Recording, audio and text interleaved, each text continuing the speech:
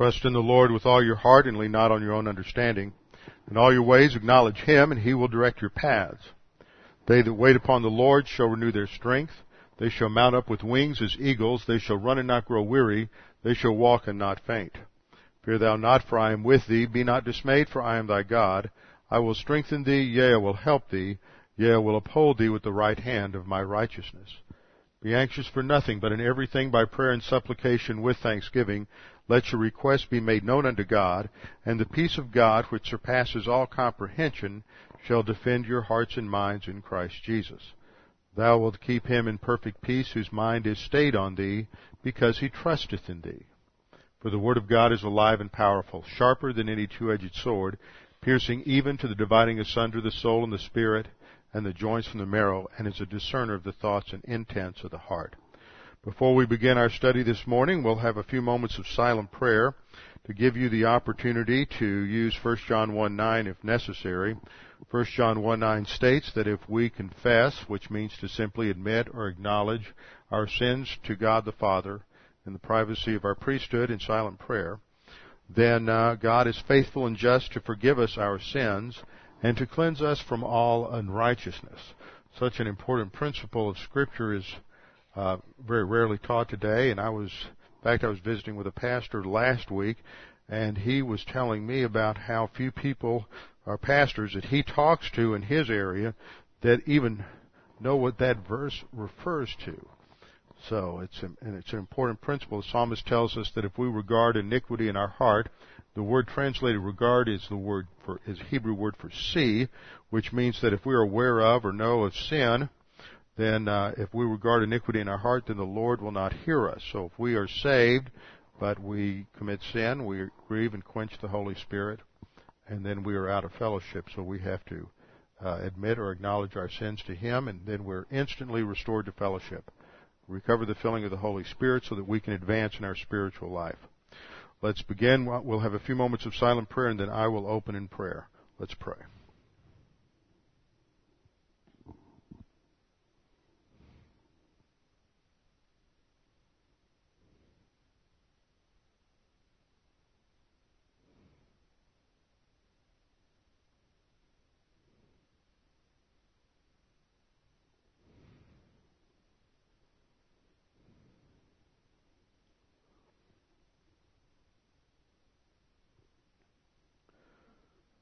Father, again, we thank you so much that we have the privilege, the freedom to gather together as a body of believers to worship you.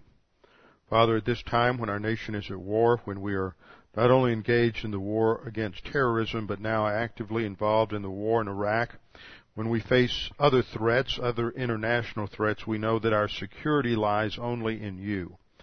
That no matter what we do or what we do not do, ultimately the security of this nation lies in your hands, your plan and purposes for our country. Father, we pray for those who are even now fighting overseas, who are in harm's way. We pray that you would watch over them, that you would protect them, that especially those who are from this congregation who are in that area, that you would watch over and protect them, that you would return them to us safe and sound. Father, we pray for our leaders. We pray for General Franks. We pray for our president. We pray for other military leaders in the field. We pray that you would give them wisdom. We pray that they would have a clear thinking. We pray for good intelligence, and we pray that the enemy would make mistakes. Father, above all, we pray that this would be a swift war, and that we would be victorious, and that you would make clear what needs to be done to finalize events in that area and to extract ourselves in as timely a manner as possible. We thank you for the president we have, that he is a man who trusts in you, a man who is a believer in the Lord Jesus Christ, and a man who puts his relationship to you above even his role and responsibility as president. For that we are grateful. Now, Father, as we study your word today, we pray that we might be comforted and encouraged as we study your word, that we might derive principles from your word that encourage us in our own spiritual life, that we may use these things as we grow and advance by means of the grace and knowledge of our Lord Jesus Christ. We pray these things in His name. Amen.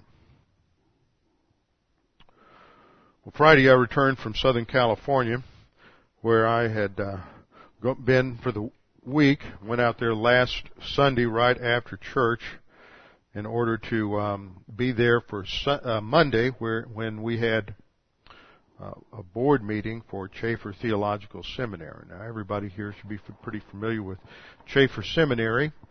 Chafer Seminary was founded approximately 11 years ago. In 1992, I think, was the first year they had class. That was the result of several years of talk and discussion among pastors who meet at an annual conference called the Doctrinal or the National Teaching Pastors Conference.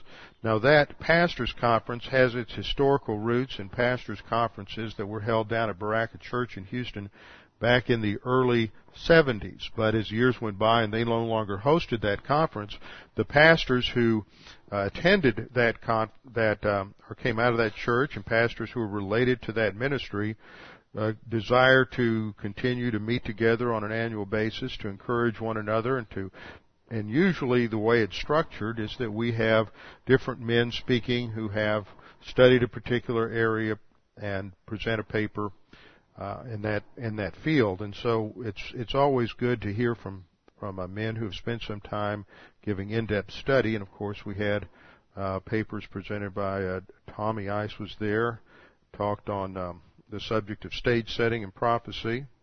Charlie Clough was there and talked about dispensationalism and how that provides the only coherent way to look at all of society and all of history.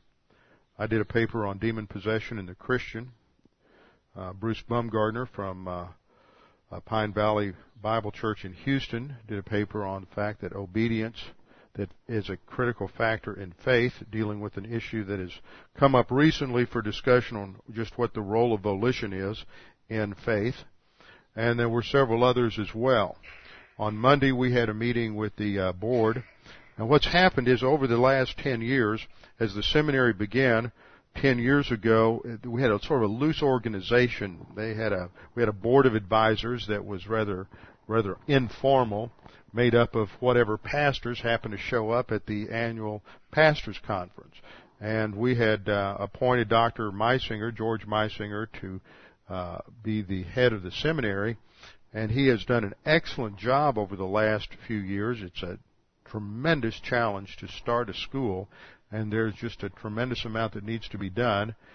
Just how do you locate faculty? How do you organize your classes, developing curriculum, all of these things. Then, once you get that sort of established and finding a place to meet and getting all of your classroom stuff set up, developing students, attracting students, and then moving from there to more of a formal organization, which was what happened this last Monday. Was we formally inaugurated a governing board, and the governing board at this point is made up of 7 members, 3 of whom cannot remain on the board because of their position in relationship to the seminary. You can't have faculty or students on the board, but we have to start somewhere.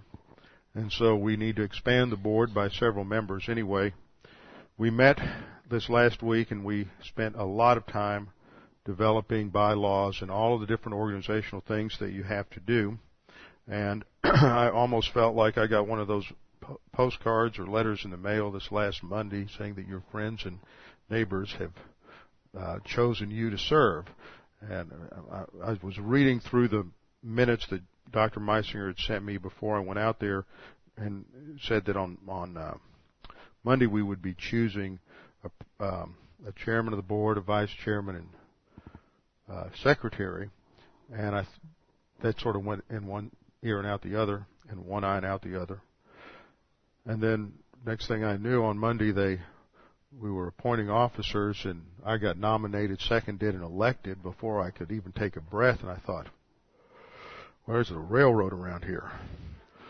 So now I am chairman of the governing board for Chafer Seminary. So there's a lot to do in support of the seminary, and I appreciate your prayers for that. The tremendous challenge. But if we are going to have a future in this nation where there are men in the pulpit who are adequately trained, well trained, according to the standards of excellence, to exegete the Scriptures in the original languages, men who are well trained in theology, then we have to develop some new seminaries, and Chafer is one of these. In the last few years, the standards that have been held by the seminaries that were the strongest in the 20th century are falling apart in many ways. I don't want to go into that, but the general lifespan of a seminary is usually only about 75 years. And there has been an attrition, a theological and doctrinal attrition and slippage that has occurred in those seminaries that we look to for leadership in most of the 20th century. So it is time to replace those as they begin to drift into a broader and, in my opinion, more liberal direction. And so that is the one reason God has raised up Chafer Seminary, and there's 2 or 3 other fledgling seminaries out there that are all, 10 years old or younger. And they need a lot of prayer, and perhaps God in His grace will raise up one of those to be the standard bearer over the next century.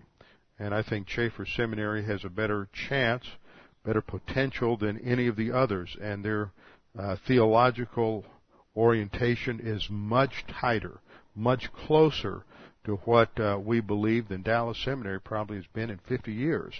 That's not necessarily a criticism of Dallas, but that most seminaries are rather broad to some degree, and that's perhaps necessary, depending on the orientation of the founders, in order to incorporate a certain flexibility and a certain breadth of theological understanding.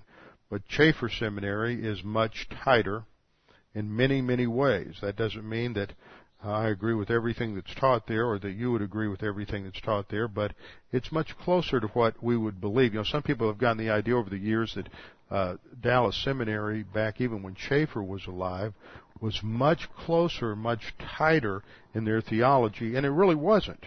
And so it was tighter than it is now, but there were many things that were taught even in the 60s and 70s that many of us would not agree with. So I'm real pleased with where Chafer is, and I just hope that God allows us to grow and supply all the resources, and of course it's up to His grace to supply the students and to supply the resources.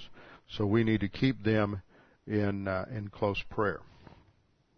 Let's open our Bibles this morning to 1 Corinthians chapter 10. 1 Corinthians chapter 10, where we began last time. Now remember, we have to keep this passage, this entire section, in context. One of the greatest dangers that people have, pastors have, is taking a passage out of context. And the context here begins with the problem of idolatry, back at the beginning of chapter 8, under the concept of food that had been sacrificed to idols and whether or not the believers in Corinth could partake. And the answer to that was yes. There's no necessary problem with that. That's a gray area.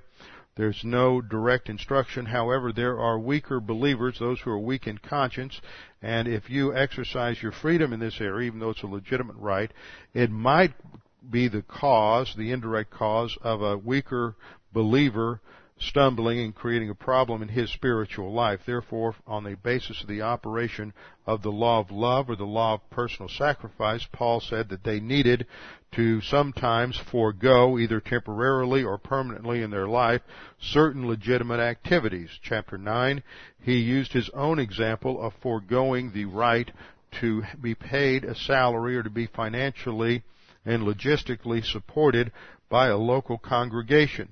And the principle there was in verse 14, even so the Lord has commanded that those who preach the gospel should live or should earn their living from the gospel. But Paul said even though all of the other apostles charged, he uses that specific terminology, charging for the gospel, in verse 18, even though they did that, even though they were married, he chose not to. He chose to exercise his freedom in this area and to not exercise a legitimate right.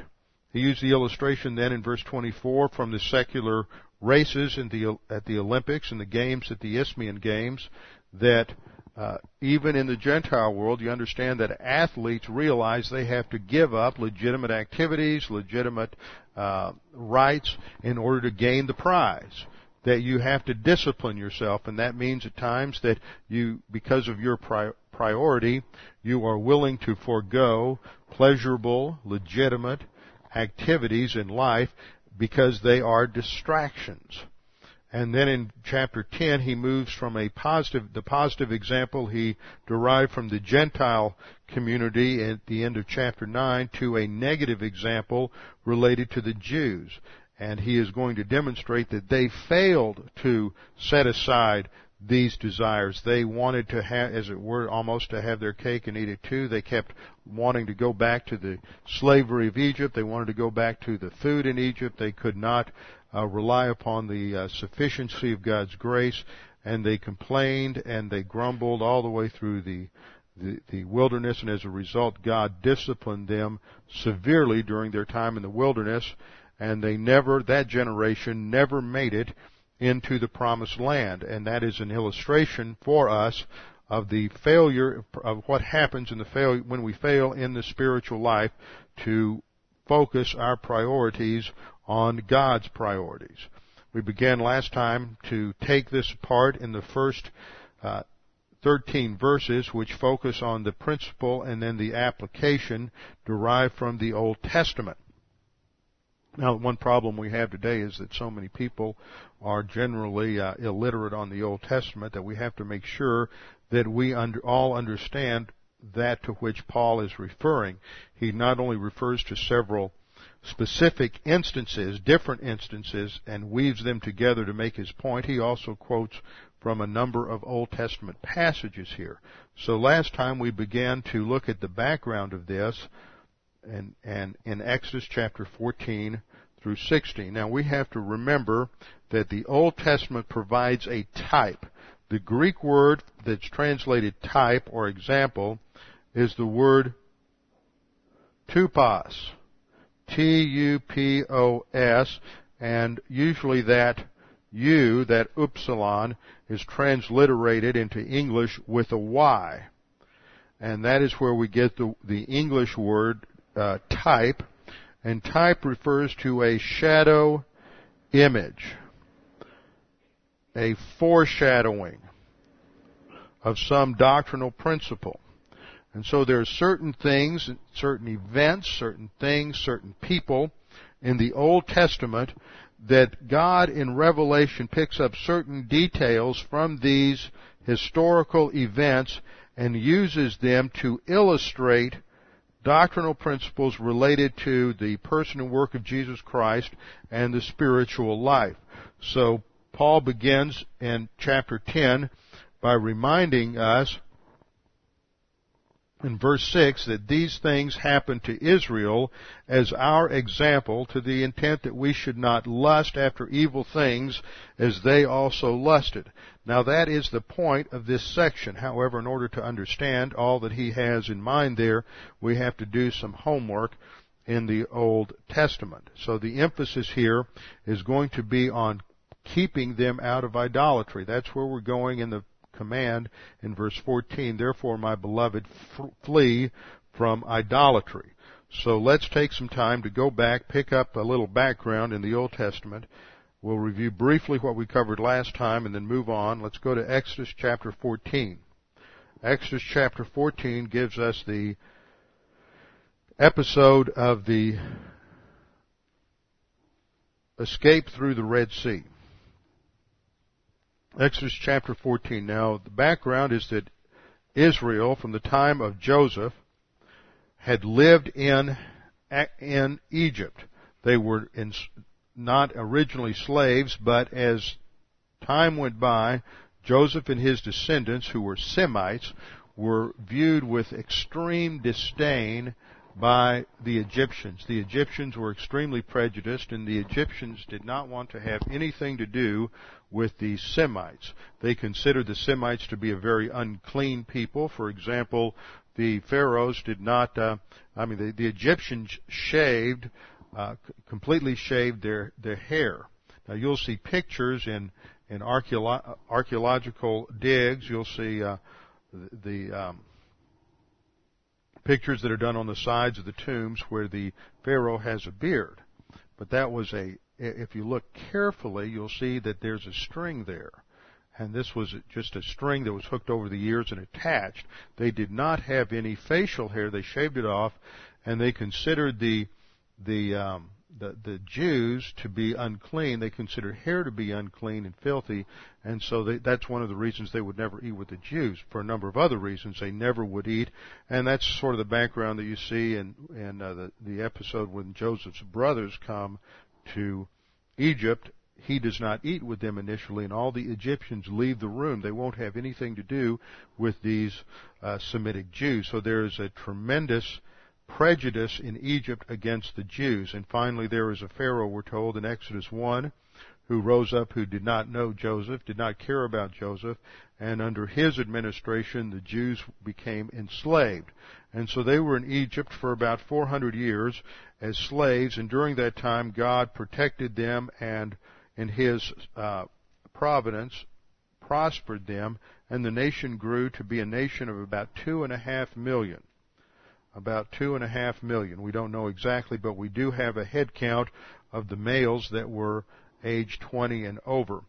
And so that was about 600,000. And if you have one wife, one female for every male age 20 and over, that gets you 1.2 million.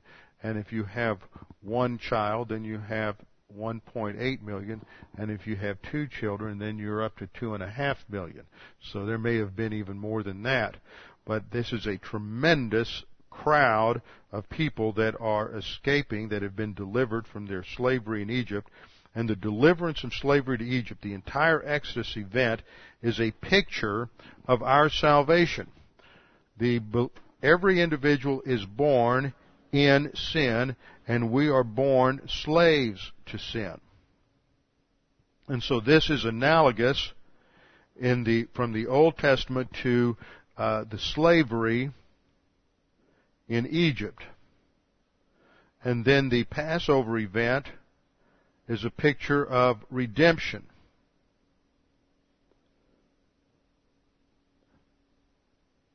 As it is a picture of the work of Jesus Christ on the cross as the Lamb of God who takes away the sin of the world. And then the crossing of the Reed Sea, that's the actual name in the Hebrew. It's not Red Sea. It is the Reed Sea, the Yam Suf, and that is analogous to the believer's baptism into Christ, the baptism by means of the Holy Spirit, which happens at the instant of salvation.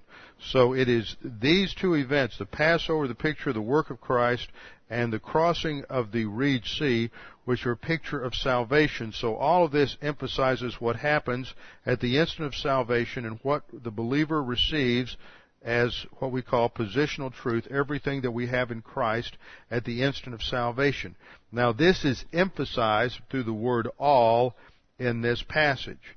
We see it mentioned 5 times. All our fathers were under the cloud, all passed through the sea, all were baptized into Moses, all ate and all drank. This emphasizes what they all had in common as believers in the Lord Jesus Christ. Now as the Jews escaped from Egypt, Pharaoh realized what was happening. God hardened his heart, and we see that he began to pursue the Jews. Now, last time I pointed out that Pharaoh is involved. You see Pharaoh mentioned in verse 3, verse 4, verse 9, verse 10, all the way up to verses 17 and 18, and it is Pharaoh and his army and his chariots, Pharaoh and his horsemen, Pharaoh, his chariots and his horsemen, Pharaoh and his chariots drew near. Pharaoh and his chariots pursued. It's always Pharaoh and his chariots. But in verse 18, we have the last mention of Pharaoh, and after that, the only mention we have is in verse 23, Pharaoh's horses, his chariots and his horsemen, but there's no mention of Pharaoh. So on that basis, I do not believe that Pharaoh was killed in the drowning episode at the end of this event. So the Jews were escaping. They came up against the Reed Sea. They could not cross, and they were trapped because of the geographical features of the landscape. And then Pharaoh's army, with his crack troops and crack charioteers, came up behind them, and they began to panic. This is one of the greatest problems people have in life, is that they look at the circumstances of life and begin to panic, forget that God is the one who is in control. I'm going to spend some more time on this during second hour when we look at the doctrine of fear. But as I travel around the country in the last couple of weeks and talk to people, I am amazed how many people in this country are living in fear, and many believers live in fear. They're afraid to fly, they're afraid to travel, they're afraid to do anything. And when a nation operates in carnality and operates on fear, it destroys the nation from the inside out. And we can see this just every time you hear a report on the news about how the economy is suffering, how the airline industries are suffering. And when the airline industries go down, we're going to see a number of other consequences that ripple through the economy. It's amazing. I think one airline has seen its stock drop from about $32 to $1 a share. And all of that is because of the mental attitude sins of a population that has rejected God, rejected the provision of Scripture, and no longer understands that Jesus Christ controls history. And so when they are motivated by fear, rather than showing courage and stepping out and trusting God for their security and their safety, they end up not traveling, they end up not spending their money, and all of this has a cumulative and destructive effect on the nation. Well, this is what happens when Pharaoh traps the Jews. They are very afraid in verse 10, and they begin to cry out to the Lord.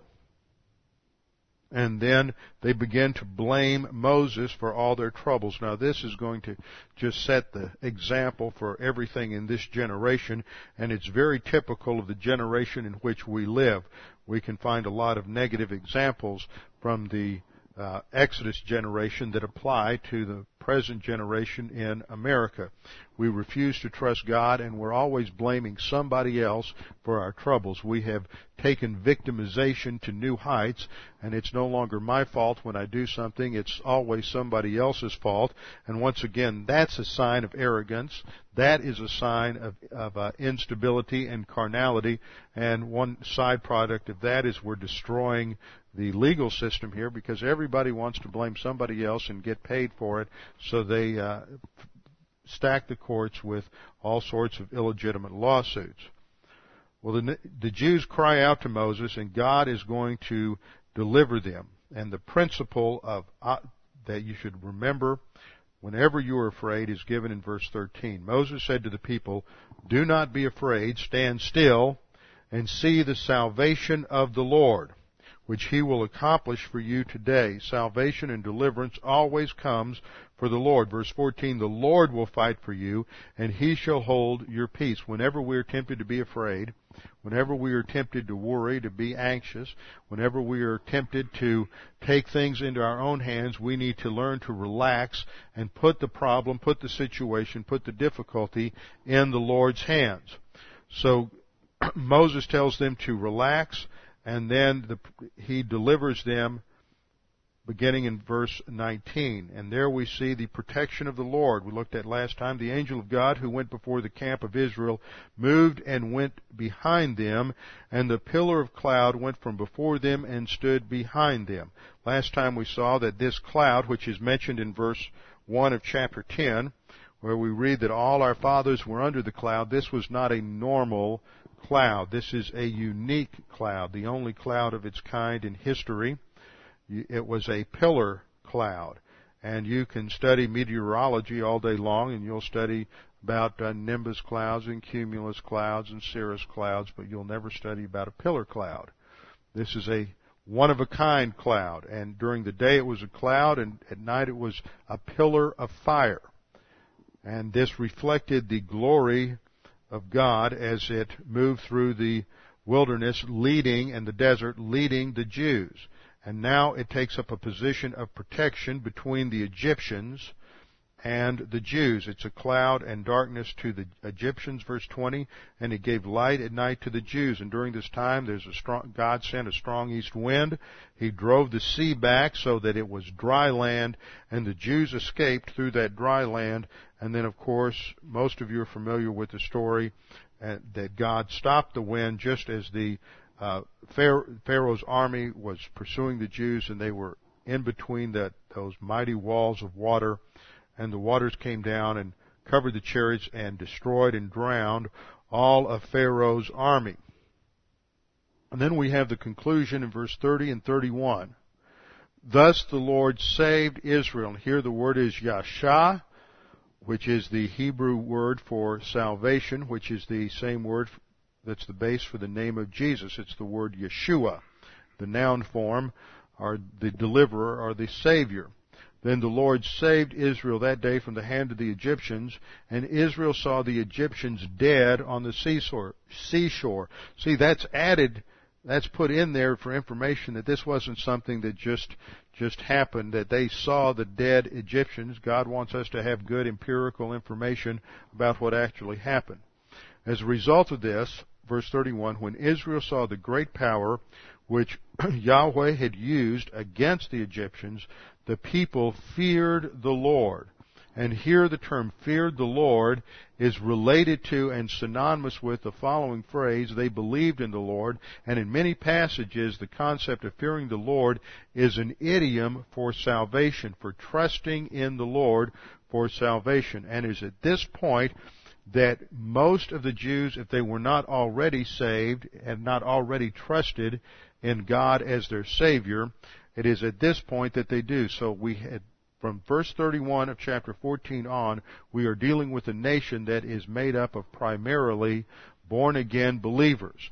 They are one of the most screwed up generations in all of history, and as we saw last time in Psalm 78, they become a paradigm throughout all of rabbinic literature for the worst that the nation can be.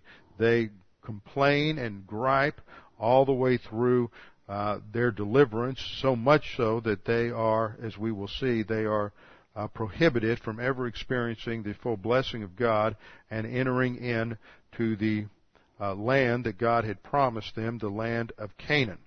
But it is at this point that they pass, they are under the cloud, as God is their protector, God is their guide and the one directing them, and they pass through the Red Sea. Now back in 1 Corinthians 10:1, don't leave Exodus, but just referencing 1 Corinthians 10:1, Paul said, Moreover, brethren, I do not want you to be ignorant that all our fathers were under the cloud, and all, and here he leaves out fathers, but he's still referring to them, all passed through the sea. And then in verse 2 he says, all were baptized into Moses in the cloud and in the sea. Now here we have to take some time to do some a technical look at the Greek. All were baptized. This is the Greek word bapto, which means or baptizo, from the root bapto, meaning to dip, plunge, or immerse, but it signified identification. When you think of baptism, you need to always think of identification. Its significance isn't just immersion. The immersion was always to picture something, and it did not always involve actual physical immersion. We have talked about the fact that there were 8 baptisms in Scripture. There were 3 ritual baptisms. These involved getting a person wet. There was the baptism of John the Baptist, where the Jews were baptized or identified with repentance in the kingdom of God. That's what they were identified with. They were immersed in water, but it was for the purpose of identifying them with the kingdom of God because they had repented. Then there's the baptism of Jesus. That was not the same, even though John the Baptist performed that baptism, it was not the same baptism. He was not a sinner. He was not baptized for repentance. He was baptized to show that he was identified with the Father's plan. And then the third ritual baptism, or wet baptism, is believer's baptism, which pictures our identification with Christ in His death, burial, and resurrection. There is nothing wrong with water baptism Water baptism is clearly taught in Scripture, but you have to make sure that you don't think that something actually happens to you. It is simply a testimony and a symbolic representation of what takes place at the instant of salvation when we are baptized by means of God the Holy Spirit and placed in identification with Christ in His death, burial, and resurrection and placed in the body of Christ. This represents then our position in Christ and all that we have in Christ. Now in the Old Testament what happened is you had a baptism into Moses. You had also had a baptism into Noah. That's referenced in 1 Peter chapter 3. And here we have a baptism into Moses. The two other baptisms in the Old Testament, or three other baptisms that we studied, are the baptism of the cross, where Christ is identified with our sins, and the baptism of fire and the baptism of the Holy Spirit. Those are all dry baptisms. Water is involved in the baptism with Noah and the baptism with Moses, but the people who get wet are people who are killed. They are not identified with anything other than death. It is those who were dry, the Jews who walked through the Red Sea, that are identified with Moses as their leader and Moses' faith and trust in the Lord. So they are baptized into Moses. That's expressed in the Greek by a particular kind of construction. This is indicated by the preposition eis, E-I-S, which always indicates the new state into which the person is identified. For example, with John the Baptist, the person who was baptized was identified unto repentance, eis metanoeo. In the church age, we are identified and placed into the body of Christ, 1 Corinthians 12:13. But the means by which this accomplished is not expressed through an eis preposition, but through the preposition in the Greek en. This expresses the instrument that is used, so that John the Baptist said that he baptized by means of water. But the one who came after him would baptize by means of the Holy Spirit and fire. So that the Holy Spirit is then analogous to water as the means by which this identification is accomplished.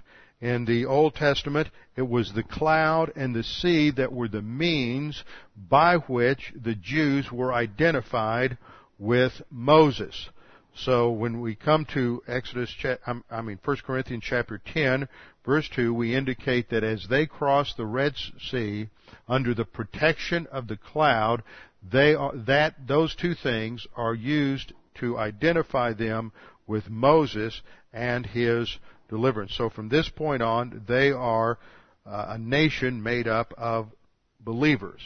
Now, after they cross the Red Sea, now they have a problem. They are no longer pressed from behind, but now you have somewhere between 2 and 3 million Jews making their way through desert territory around the Sinai Peninsula somewhere. We're not exactly sure where Mount Sinai actually exists, but it is in the wilderness of Sin.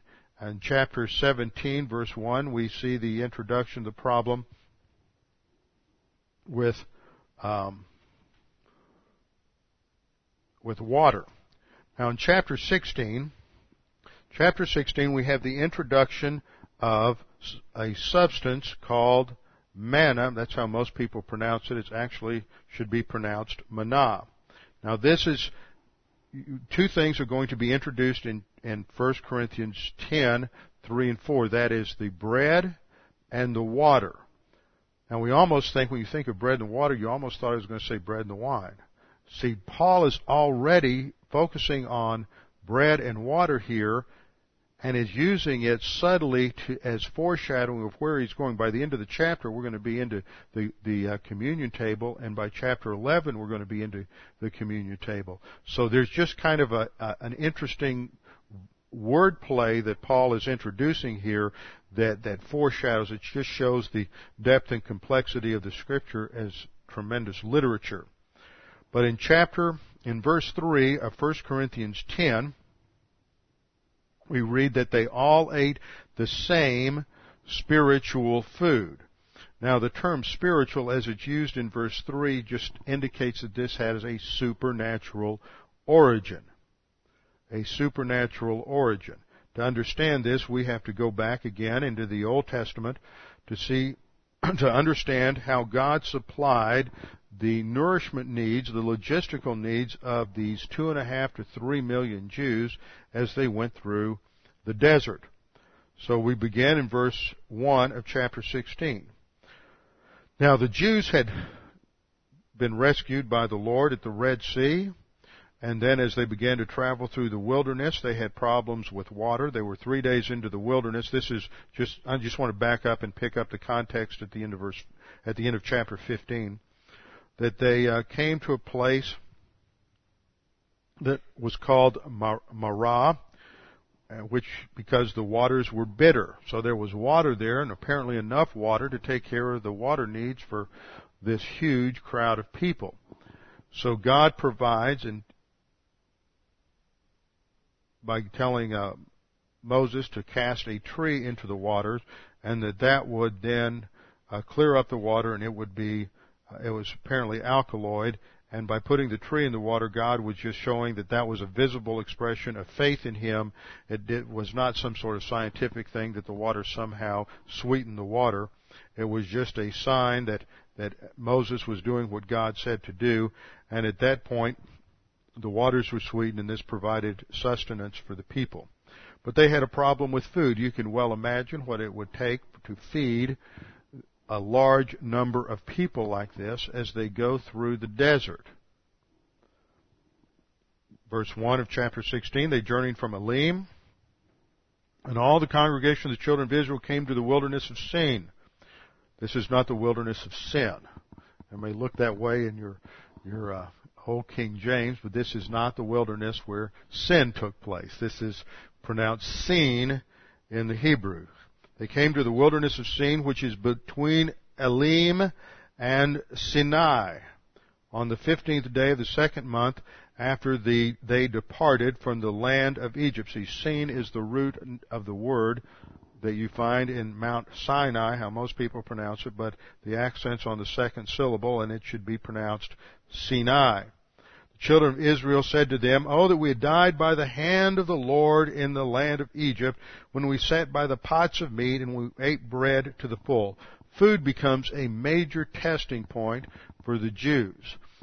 From the beginning to the end, this generation complains about the food in the wilderness. In other words, they complain about God's ability to take care of them. They're never happy with God's grace provision. So they begin to complain and grumble and moan about the fact that they don't have food and they don't have the wonderful food they had back in Egypt. But God is going to give them a miraculous provision. This is explained in verse 4. Then the Lord said to Moses, "Behold, I will rain bread from heaven for you, and the people shall go out and gather a certain quota every day, that I may test them whether they will walk in my law or not." So here we have our first word here, to test, nasa, meaning to test or to try, evaluate.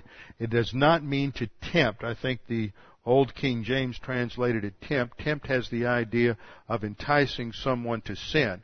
This is the idea that is roughly parallel to the New Testament word we've studied in relationship to the judgment seat of Christ, dokimazo, meaning to evaluate. It's a positive thing in order to demonstrate their faith, to give them an opportunity to demonstrate what they have learned and the way they trust in the Lord. Of course, they have various problems. Now, here we have a map of the Sinai Peninsula. If we Look here in the upper left-hand corner. This is the area of Egypt where they left, and these various black lines that are on here represent various routes that scholars think the Jews took. We're not exactly sure what their route was. It was probably this southernmost route as the most likely, but it was the traditional Mount Sinai is down here in the lower part of the peninsula, but there are a number of problems with that as the actual site. So they probably, from the people I've read and studied on this issue, the most likely routes are this middle line that goes across from west to east here, or the southern route. Those are the most likely routes. But as you can see, this is a long distance to travel in the desert. Word wilderness, it's translated through here, should be translated and understood to be desert. So that God is now going to provide for them with a miracle bread. Verse 7, in the morning you shall see the glory of the Lord, for he hears them complain against the Lord. Now this word complain is a word that is used over and over again in this section of Exodus and Numbers. In fact, it's used a number of times. It's used over 25 times in just Exodus and Numbers. It doesn't appear anywhere else in the Old Testament, and it is the Hebrew word lun, which means to murmur against. To murmur against. And they continuously murmured or griped or complained against God or against Aaron or against Moses. But this generation was never happy. They didn't have the capacity for happiness because they didn't have any doctrine in the soul. They rejected God's provision, and this is illustrated through their rejection of His provision of physical sustenance in terms of manna. Now, to understand the significance of manna as a type or as an example, we have to understand what actually happened historically. And each morning, God would bring with the dew this unique supernatural bread, this spiritual bread. And the Lord told the Jews that in the morning they would bring this bread, and this bread would come with the dew. Now they were unhappy with that, and so God also promised, and this is the first example of His providing quails. This is the positive example. And God provided a miracle provision through these quail that flew up into the area. Down in verse 12, I've heard the Lord spoke to Moses, saying, I have heard the complaints of the children of Israel. Speak to them, saying, at twilight you shall eat meat, and in the morning you shall be filled with bread, and you shall know that I am Yahweh your God. So it was that quails came up at evening and covered the camp, and in the morning the dew lay all around the camp. And when the layer of dew lifted, there was on the surface of the wilderness or on the surface of the desert a small round substance, as fine as frost on the ground, so that when the children of Israel saw it, they said to one another, what is it? Now when they said, what is it, they are in Hebrew they are asking the question, manhu, what is it? It became known as manna, or what it is. They didn't know what it was. They had no idea, never seen anything like it. This is a unique substance in the history of mankind. It was a supernatural, miraculous provision of bread that appeared every single morning. Now God also provided the quail.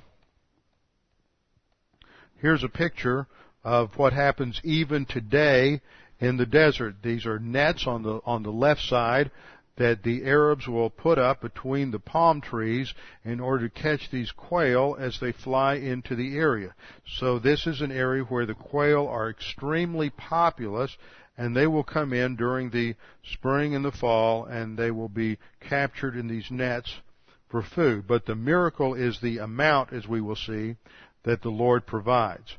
Now, there's certain rules and regulations regarding the manna.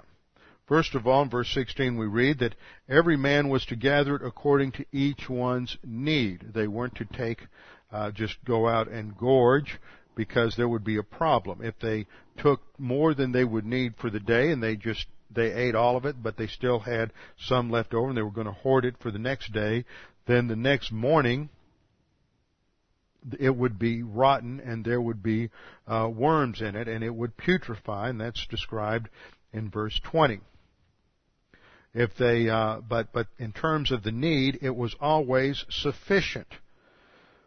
Verse 16, they were to gather it according to each one's need, 1 omer for each person, according to the number of persons that is in each household. Let every man take for those who are in his tent.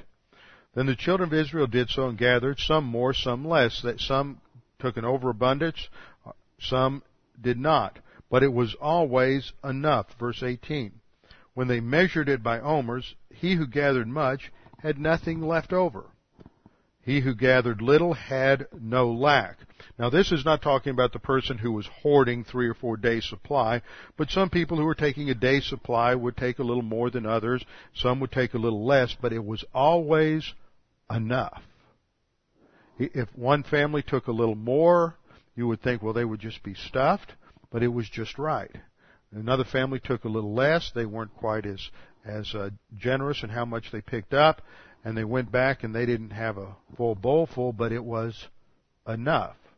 See, the Word of God is always sufficient, as we will see that is what this is analogous to.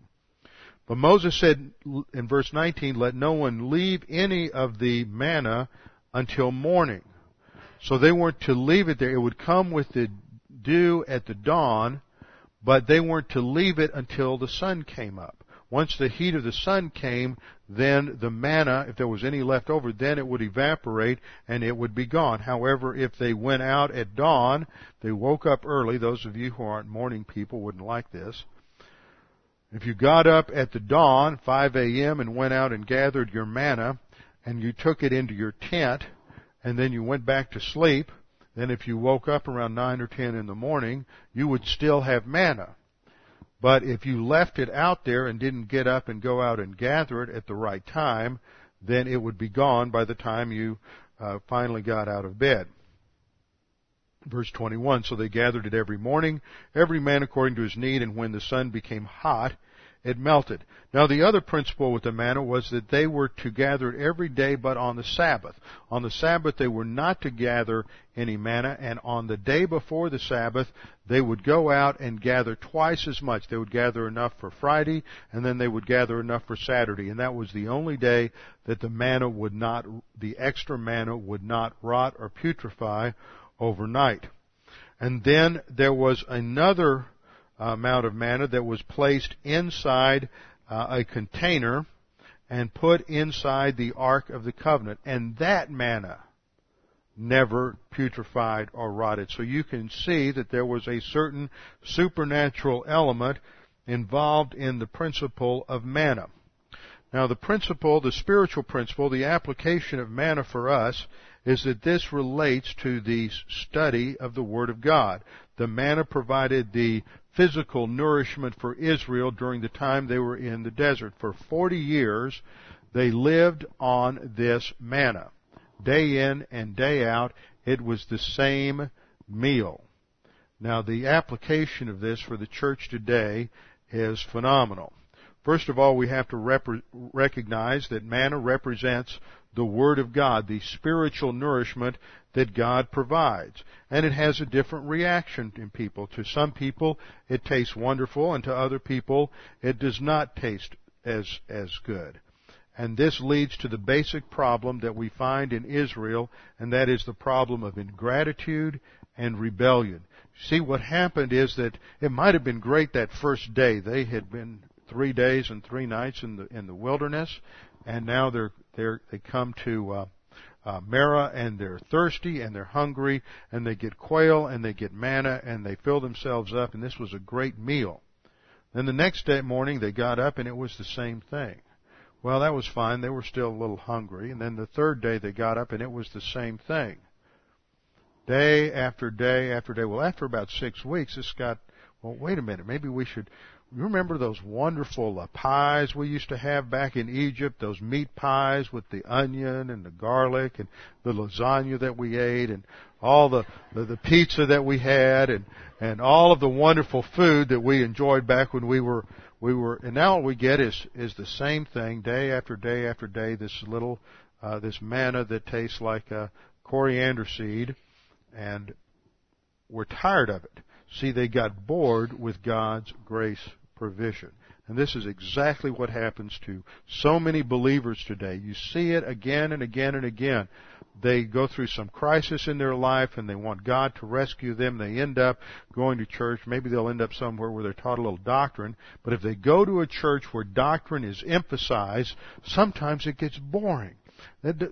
We don't have a dog and pony show like a lot of churches do, where they have a choir that sings a bunch of songs, musicians, and all kinds of distractions and all kinds of entertainment. It's just teaching the Word. It's just basic spiritual meat and potatoes, day in and day out, because that's what provides spiritual growth. But most believers in this nation have rejected that. It's boring. They want this thing. They want entertainment. They want all kinds of different programs for their children, for everything else. They want everything except the sound, solid, day in, day out teaching of the Word of God. And that is part of the lesson that we learned from the Exodus generation, is that they wanted to complain about what God provided for them, and they rejected everything that God had given them and complained about it. Many people in the Christian world think that they love the Lord.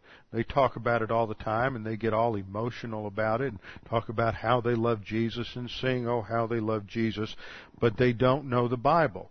The level of ignorance, just in terms of basic biblical literacy, that is around today is incredible.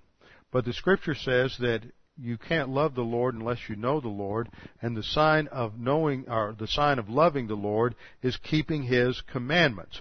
But you can't keep His commandments unless you know His commandments, and you can't know His commandments unless you're willing to make it a priority and to discipline yourself to be in Bible class day in and day out, listen to tapes, so that your mind is being renewed and refreshed by the Word of God. Jesus said, man shall not live by bread alone, but by every word that proceeds from the mouth of God. This is a quote, and Matthew 4:4 quotes Deuteronomy 8:3, which relates specifically to the manna incident, where Moses reminds the generation that is about to go into the land what had taken place with their rebellious fathers. In Deuteronomy 8:3, he reminds them, He humbled you, that is, God humbled you and let you be hungry, and fed you with manna which you did not know, nor did your fathers know, that He might make you understand that man does not live by bread alone. That was the principle, that man does not live by bread alone. Get your mind off of your physical stimulation, your physical desires and lust patterns, and put your emphasis on the spiritual food that God provides. Man shall not live by bread alone, but man lives by everything that proceeds out of the mouth of God. So the first principle is that manna represents the Word of God, the spiritual nourishment God provides. Second principle, manna spoiled overnight except in the ark. The manna that was gathered spoiled overnight except the manna that was in the ark. The manna in the ark represents positional truth. It represents our eternal security. It is a memorial to God's sustenance and God's faithfulness, and it was always the same. It was not subject to deterioration. But the manna that was gathered on a daily basis represents our ongoing sanctification. See, positional truth is our positional sanctification. But that day-to-day gathering of the manna was the day-to-day taking in of the Word of God. Just as the Jews had to get up every day and go out and take in physical nourishment for the day, so we are to get up every day and take in spiritual nourishment through the study of God's Word. Third point, God's provision of manna was sufficient. It met the need. Whatever the need was, if they didn't gather quite enough, it was sufficient. If they gathered too much, it was sufficient. The Word of God is always sufficient. This is one of the most critical doctrines that is being rejected today. We want to go to sociology. We want to go to psychology. We want to go to all these other disciplines to try to figure out how to make life work when the Scripture says that God has given us everything necessary for life and godliness. We don't need anything else. The Bible claims that if we learn the Word of God and we apply its principles consistently in our life, then no matter what problems you may face in life, whether they're emotional problems, whether they're addictions, whatever the problems may be, marriage problems, financial problems, the Word of God gives us the principles that we need to face and handle any adversity in life. And even if that adversity doesn't disappear, and it probably won't, the Bible gives us the resources so that we can live and stay under, hupomones is a Greek word we studied related to endurance. We can stay under that pressure and still have happiness and stability because God sustains us in the midst of difficulty. So God's provision of manna was sufficient, indicates that His Word is always sufficient. We don't need to look to the emotional stimulation that most people are looking to or looking for in church in order to have happiness and stability in life. Fourth point, the manna that was kept overnight was a sign of reliance on yesterday's success. See, so many of us, as we grow in believers, we begin to live on yesterday's victories. We begin to think that because we had doctrine yesterday and had doctrine the year before, that somehow that'll get us through in the future. And so people often get to a point where they begin to just relax and rest on what they've already learned. And that is nothing more than arrogance and pride, and it leads to disaster. Every day until the day we go to be with the Lord, we need to take in the Word of God. We need to endure. We need to abide in Christ. Point number 5, the manna was provided every morning except on the Sabbath. Notice there were strict rules and regulations related to taking in the manna. In the same way, there are strict rules and regulations related to the Word of God, that we are to take in the Word of God under the filling of the Holy Spirit and walking by means of the Holy Spirit. We are to apply the Word of God regularly in our lives as we learn it. Point number 6, the ungathered manna disappeared in the sun. The sun was a picture of the heat of adversity. The gathered manna sustained the individual in the tent. It provided nourishment. That which was left could not be, it was too late to collect it once the sun came up. And the principle is, it's too late to learn doctrine once the adversity hits in your life.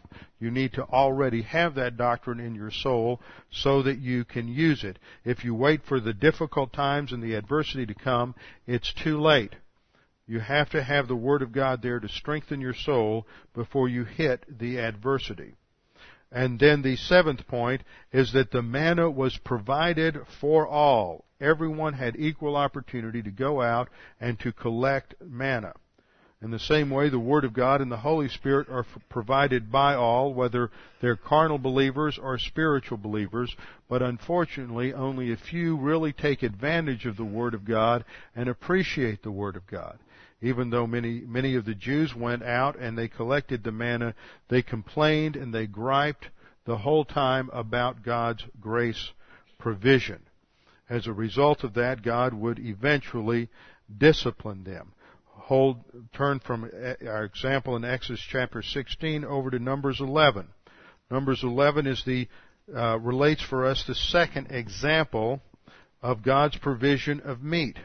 Again, this chapter focuses on God's continuing provision of manna in the first 15 verses.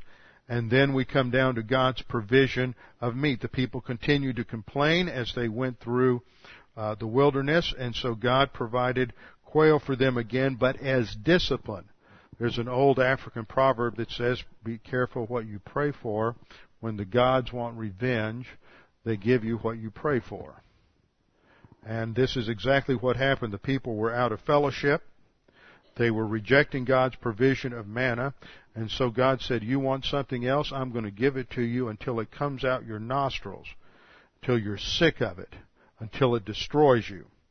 And so he brought quail again. In verse 31, a wind went out from the Lord, and it brought quail from the sea, and left them fluttering near the camp about a day's journey from one side to the other. So in order to get to the quail, they had to walk through God's grace provision of manna, which shows that they were ungrateful and they rejected God's grace provision from the beginning. So they go out, and on this provision of manna covers an area, a huge area that could be as much as 400 square miles. It's said to cover an area about a day's journey from one side to the other, about a distance of about 12 to 15 miles. And these quail came up, and they were all around the camp and about 2 cubits above the surface of the ground.